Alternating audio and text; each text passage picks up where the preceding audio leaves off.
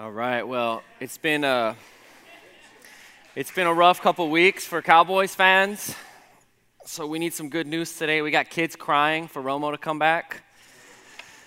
We have to put up with Eddie putting up Steelers up here every single week.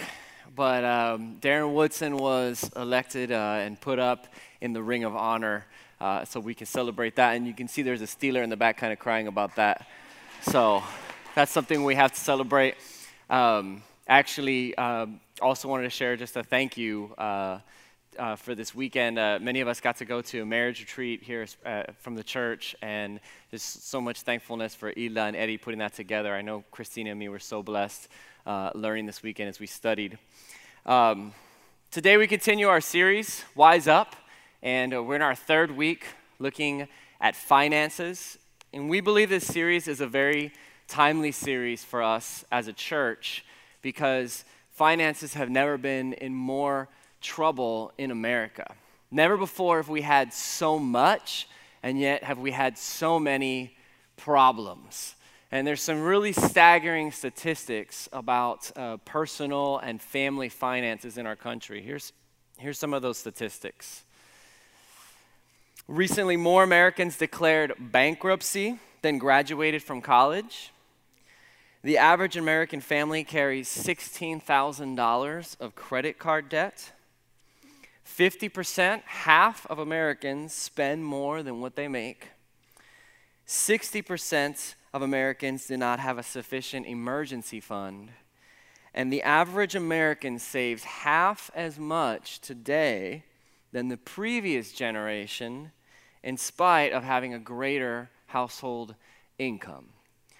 So clearly there's some sort of problem and struggle that collectively we're going through today as Americans. A fool thinks his standard of living is the same as his quality of life. There are people that have a very low quality of life and make a lot of money. The Bible calls them fools. And there are people who make very little who have a very high quality of life. The Bible calls them wise. The question for us today is, which are we? A fool spends everything they've got to raise their standard of living, but lower their quality of life. A wise person disciplines themselves to lower their standard of living and to raise their quality of life. A fool uses debt to raise his standard of living, and a wise person uses discipline to raise their quality of life. When it comes to our money, foolish decisions will only ever result in a tragic end. Proverbs 1:32 and 33 says, "For the simple are killed by their turning away, but the complacency of fools destroys them. But whoever listens to me will dwell secure and will be at ease without dread of disaster." If you spend an expected raise before you receive it, you're a fool. If buying lotto tickets is part of your financial plan, you're a fool. If you think the answer to your financial problems is making more money, you're a fool. If we're waiting until we make more money to prepare for our future, we're fools. If our financial future plan is based on receiving a big promotion or landing a significant deal, we're fools. And if we think that wealth is only achieved through a big break or an inheritance rather than long-term planning, we're fools. So we started this journey 2 weeks ago, and we took a look at the 80-20 principle. Living on less than what we make, putting some aside. And then last week we talked about eliminating debt so that we're free to serve God and we're free to serve others, and we're not living as captives and slaves to debt. What we're going to be looking at today is what the Proverbs have to say, what God has to say about making a living.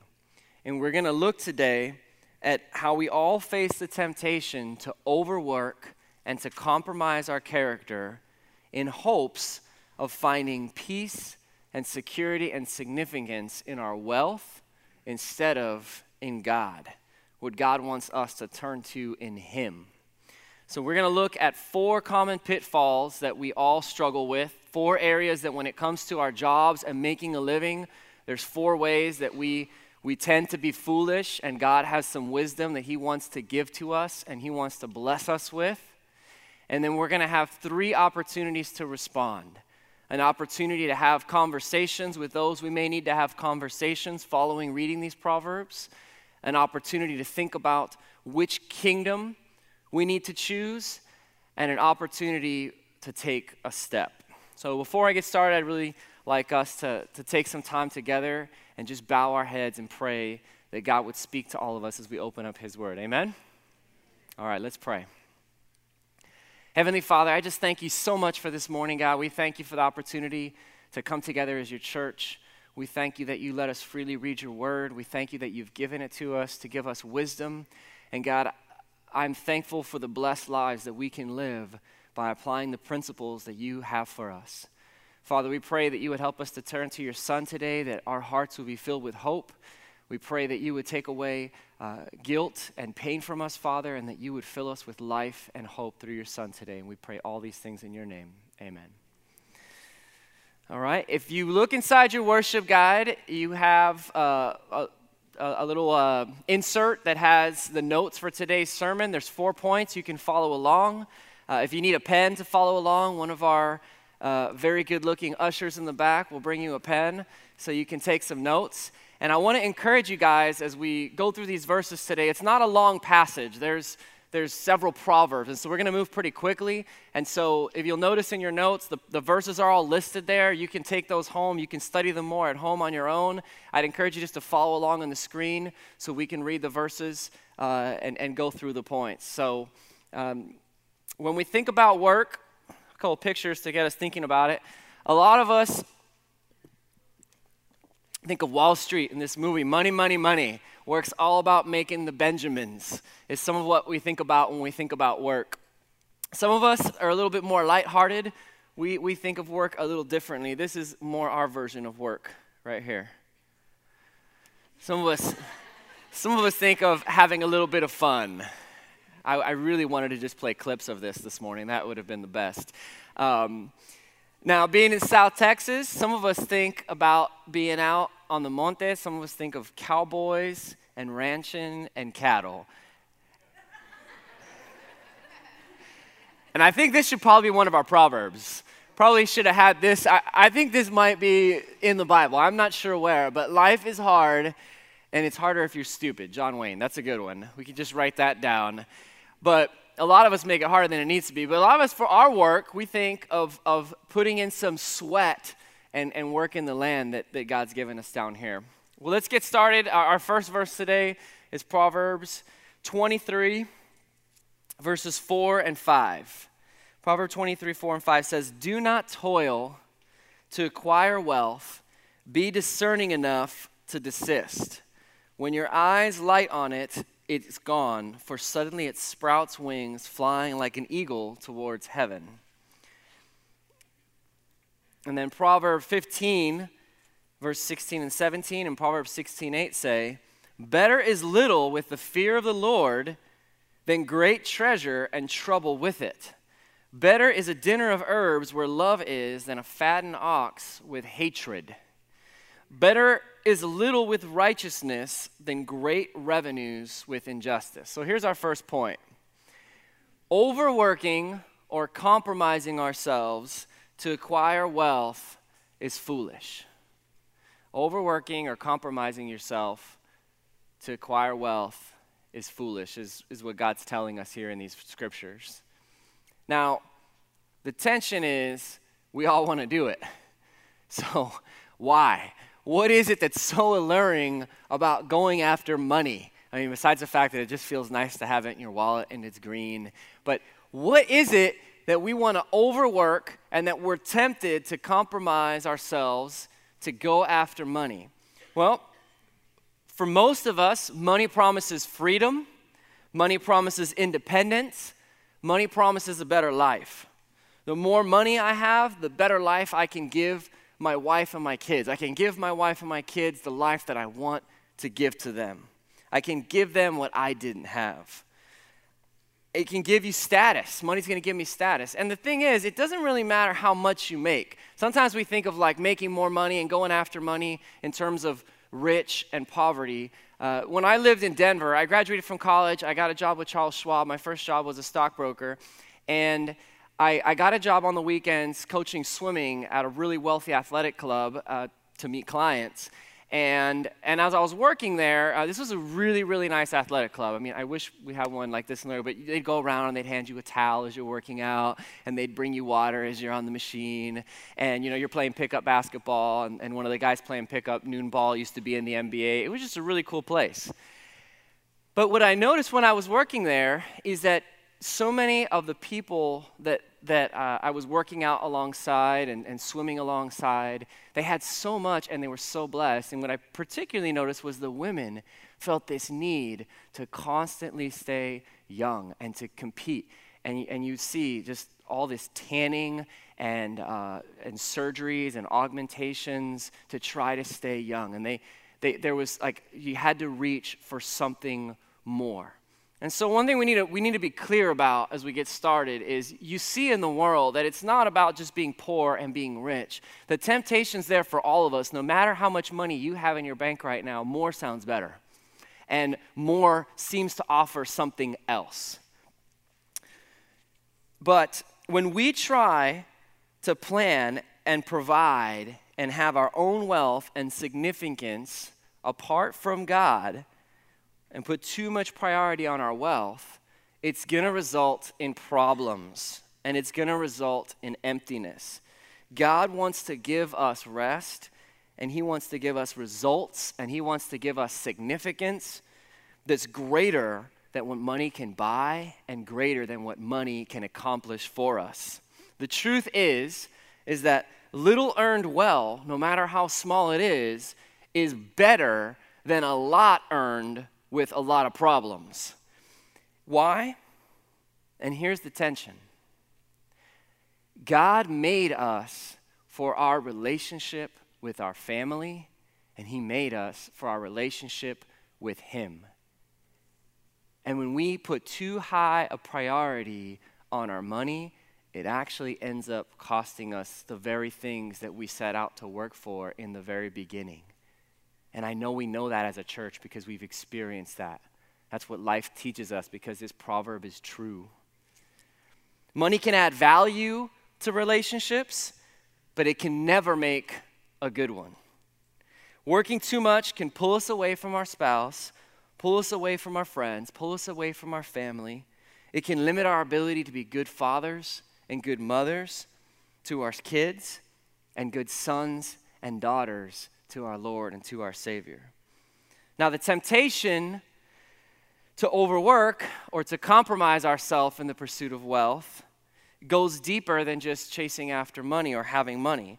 What it really comes from is the tension we all face to be our own provider, to be independent instead of God-dependent.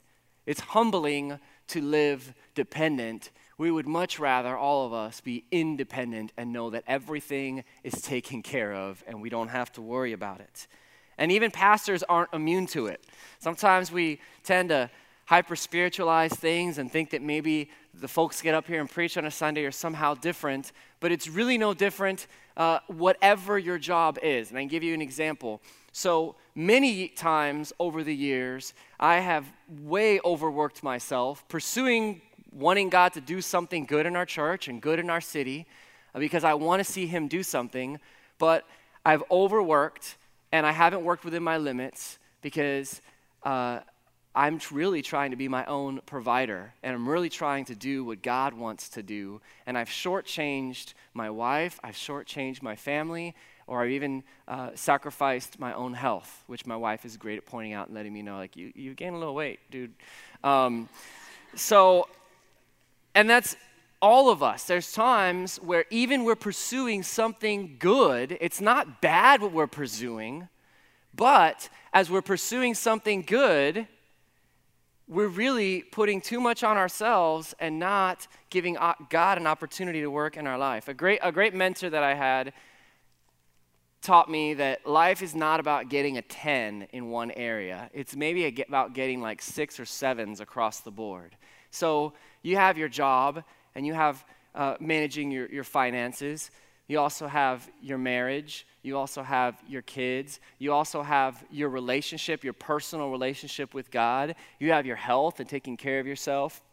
And some of us, wealth and our careers drive us so hard.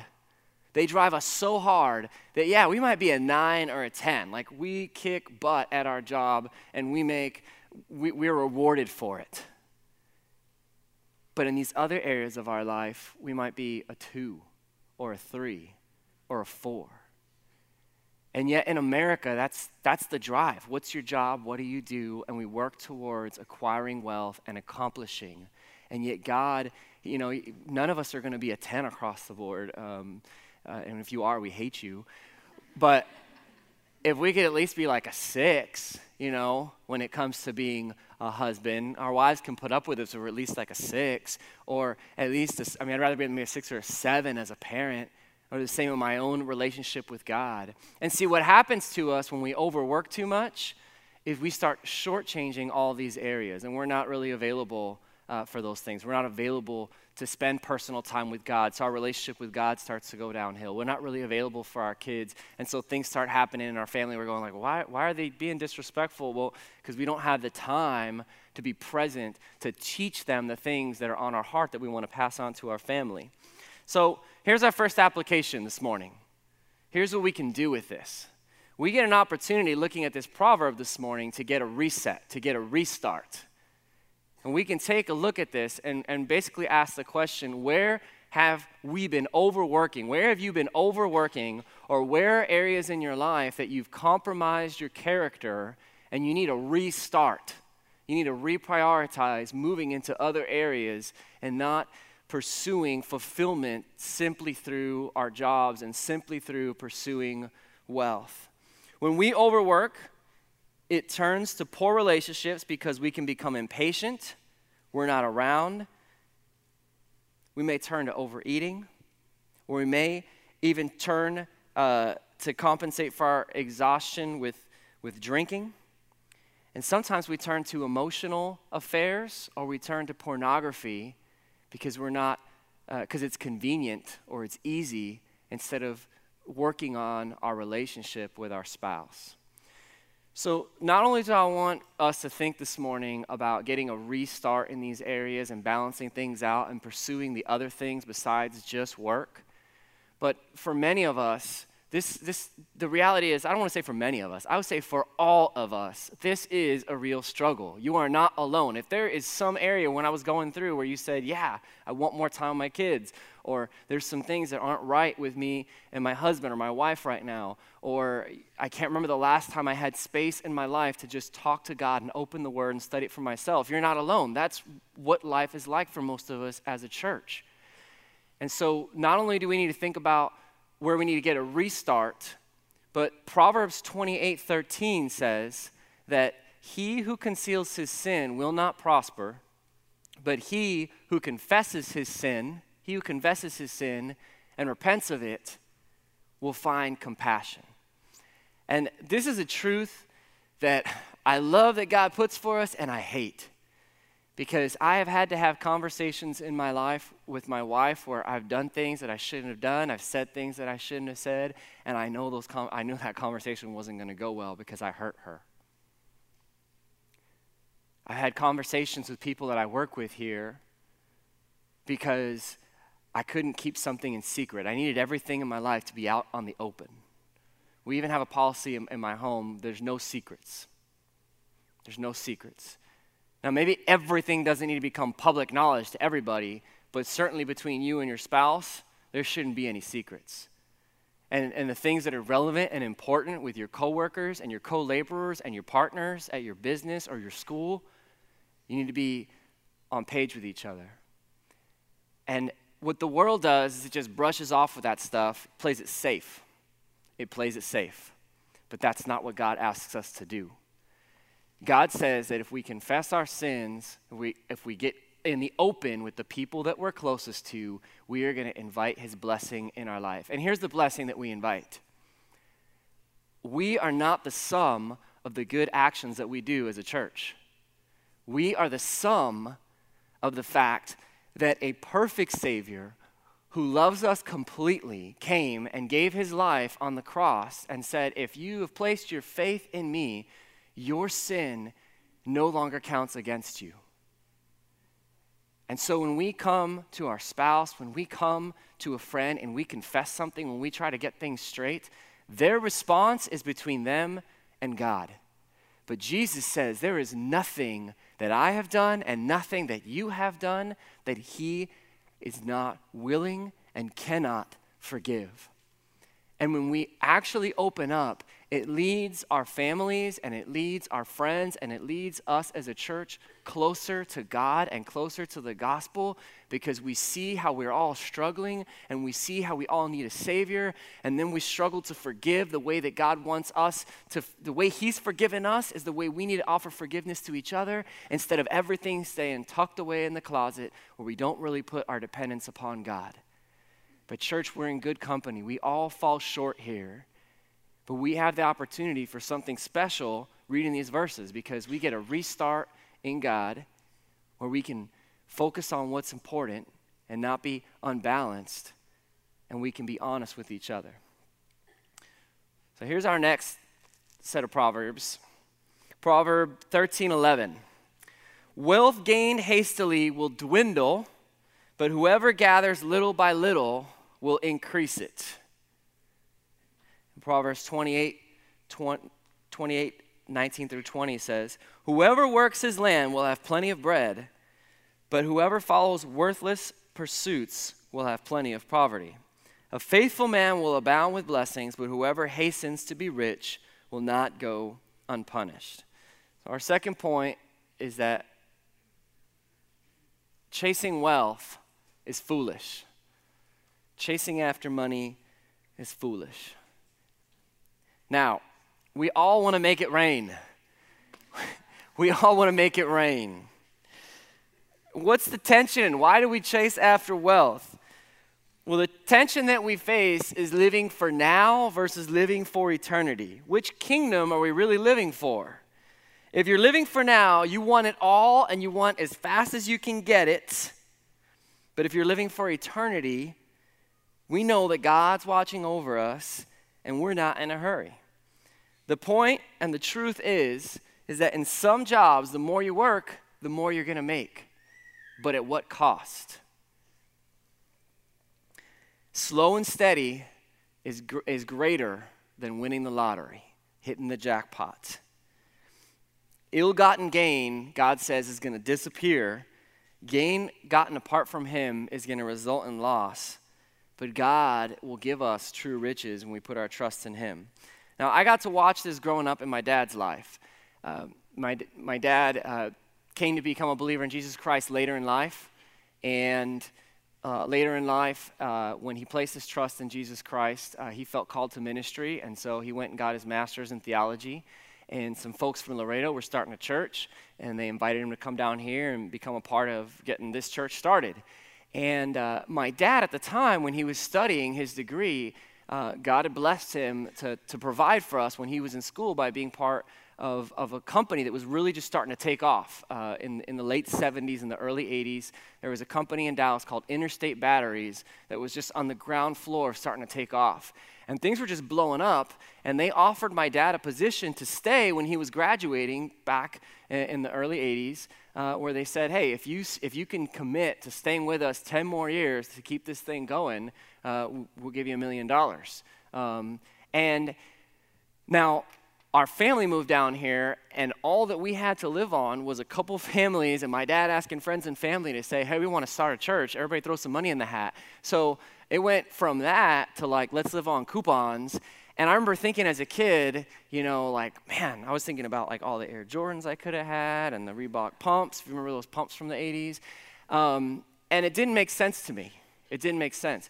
And then later on, we got to the point where, Dad followed his call, and we came down here, and the church kept growing and building, and we needed a bigger building. And 20 years ago, the church built this building.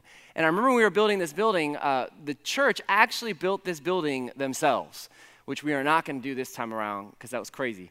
But we actually put the drywall up, and we painted it, and Richard Hagee there in the back, he got up on a crane, and he hung the steeple on top, and missionaries came down, were electricians and stuff, and they, put everything together. So if you ever have problems in this building, there's a reason why. We did the best we could.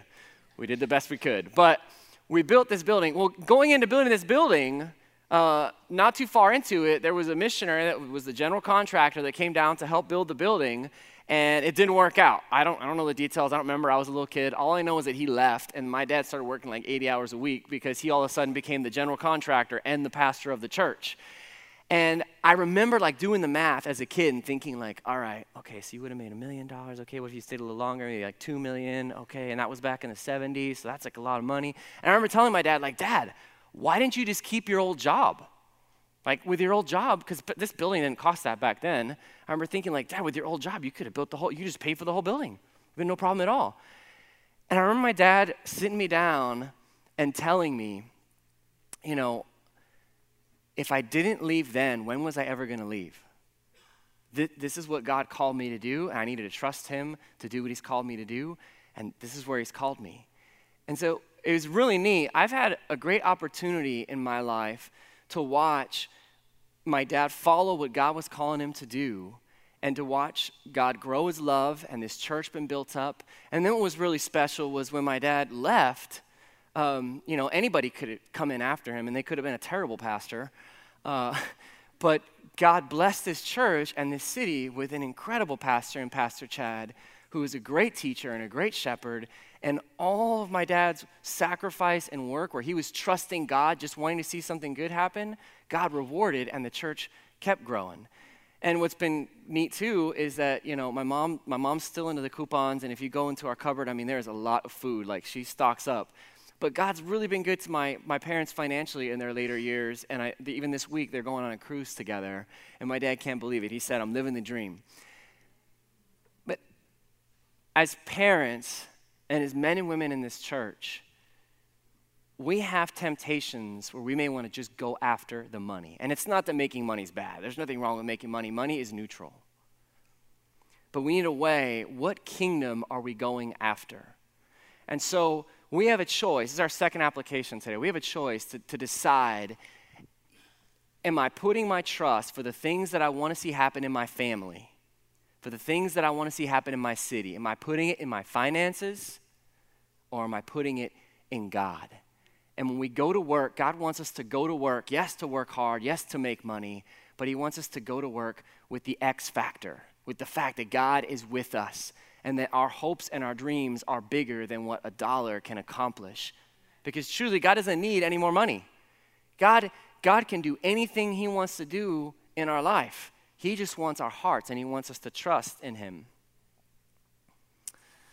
Here's our next proverb. Proverb 14:23. Proverb 14:23.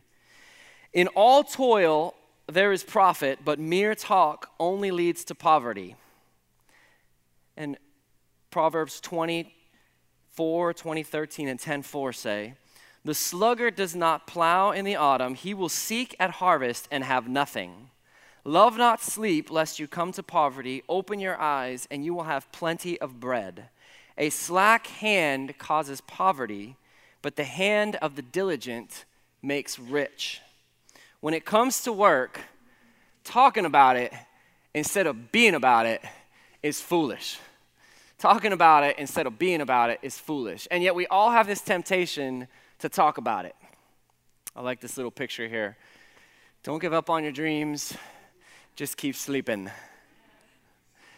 But the truth is that our future is not in what we do tomorrow. Our future is in the work that we do today. God wants us to be productive. So dreaming is nice, but doing actually requires dealing with reality. Talking is nice. Yeah, sure, I'll take the trash out.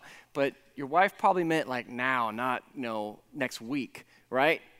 Doing actually requires getting up and getting to work. Another way that this takes shape in our life, though, is not just in dreaming versus doing or talking versus doing. In the problems that are around us, we face a temptation as Christians to want to blame. It's just second nature to us. We want to blame our wife, our husband. We want to blame our boss. That's common nature. But when God says get to work, he's calling us and inviting us to live differently than that. And so what's commonplace in the work is when there are problems, is just talk bad about the principal, or if you're a student, to talk bad about your teacher, just to complain. But talking doesn't accomplish anything.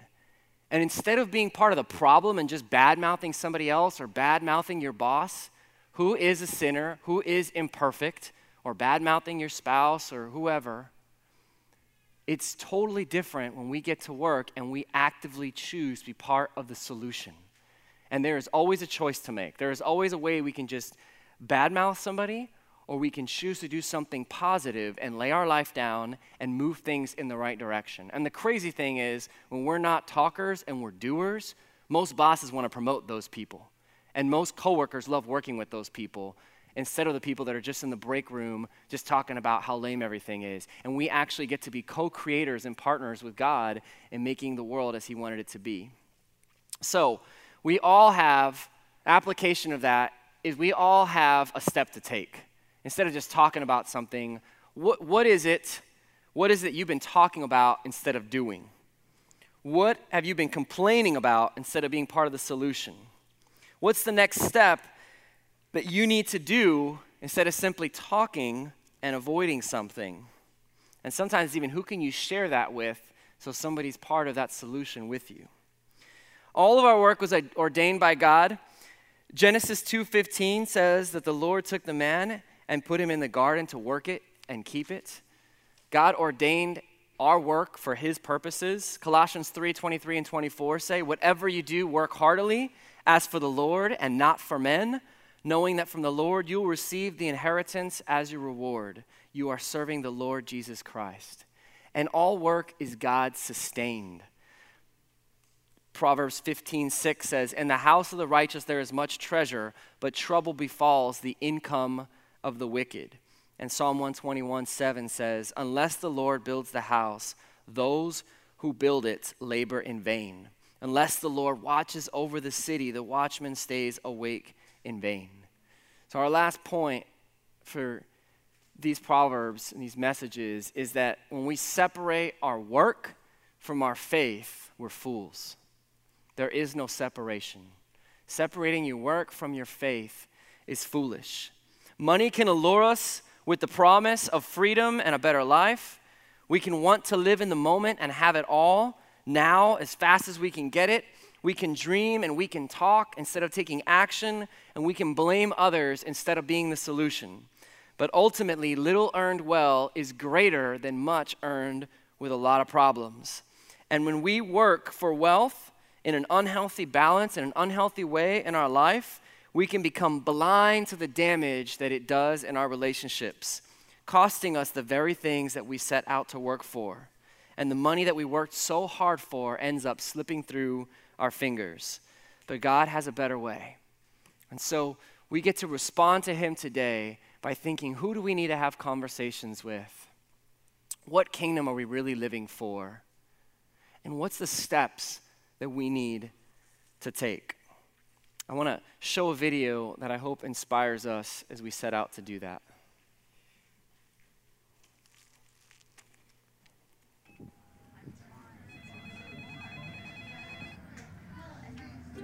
Work.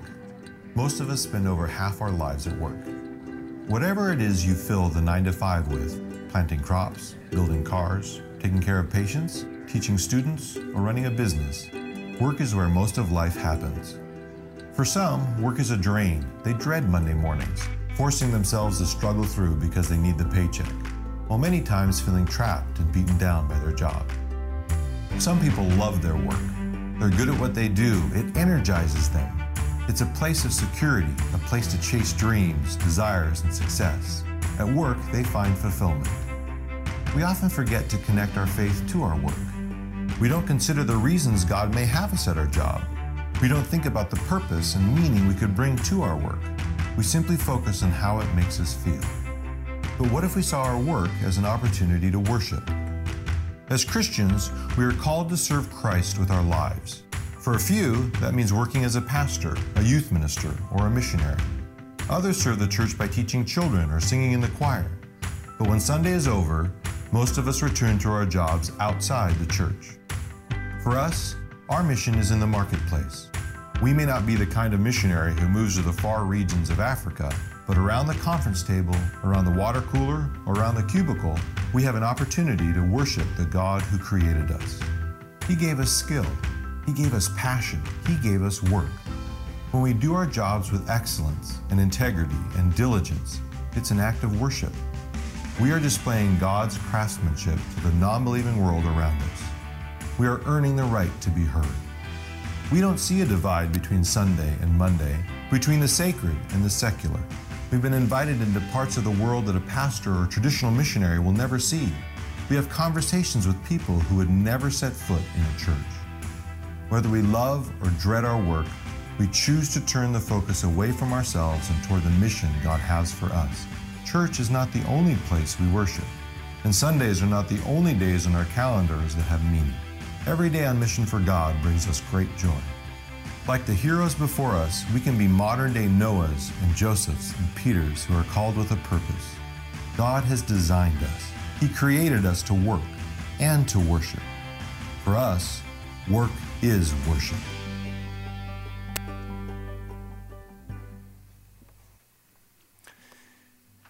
So as we respond to God, when we live on less than we make, the 80-20 rule, when we eliminate our debt, and when we work within the limits that God's given us, we honor him. But when we try to be our own providers and we set out to earn our own fortunes, we're really building a kingdom that's going to fade away. We're really building a sandcastle that's not going to stand the test of time. But when we put our hearts in Christ for our provision, we have the X factor. We have God with us. We have our Savior. And none of us was meant to go out and earn a living or to live independent of him. He made us for a relationship with him. And so no matter what surfaced this morning as we were reading those Proverbs, we all have an opportunity to respond to God this morning with our Savior.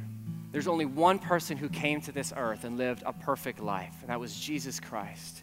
And he died a death that he didn't deserve, and he rose from the grave with a power that he offers us today. So as we place our hope and our trust in him for our lives, we have hope to offer the world through our jobs. You guys, let's pray together.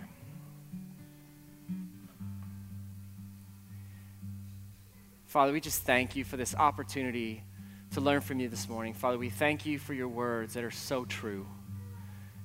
God, we pray that you would just give us the courage that we need to have bold conversations. And we pray, Father, that you would give us the faith that we need to turn to you for our provision. We know, God, that money is neither good nor bad. It's neutral. And you don't need us to make any more money. You can and you want to provide for us, for our families, for us as a church. But you're not after us to work harder. You're not after us to go out and make more money. God, you're after our heart. We thank you for what your word tells us, that you're searching the whole earth to strengthen those whose hearts are fully yours. And so we just pray this morning, God, that you would do just that you would break down the chips that we've built up, and that you would open our hearts a little wider to you, that you would allow us to use all the skills and the talents and the passions that you've blessed us with, and the things that we've earned and the dollars that we've labored for your kingdom, for our families, for your will to be done.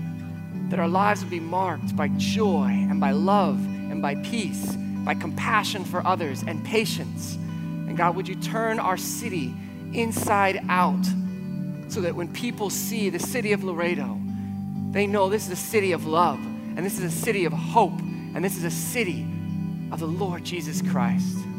We pray this in your name. Amen.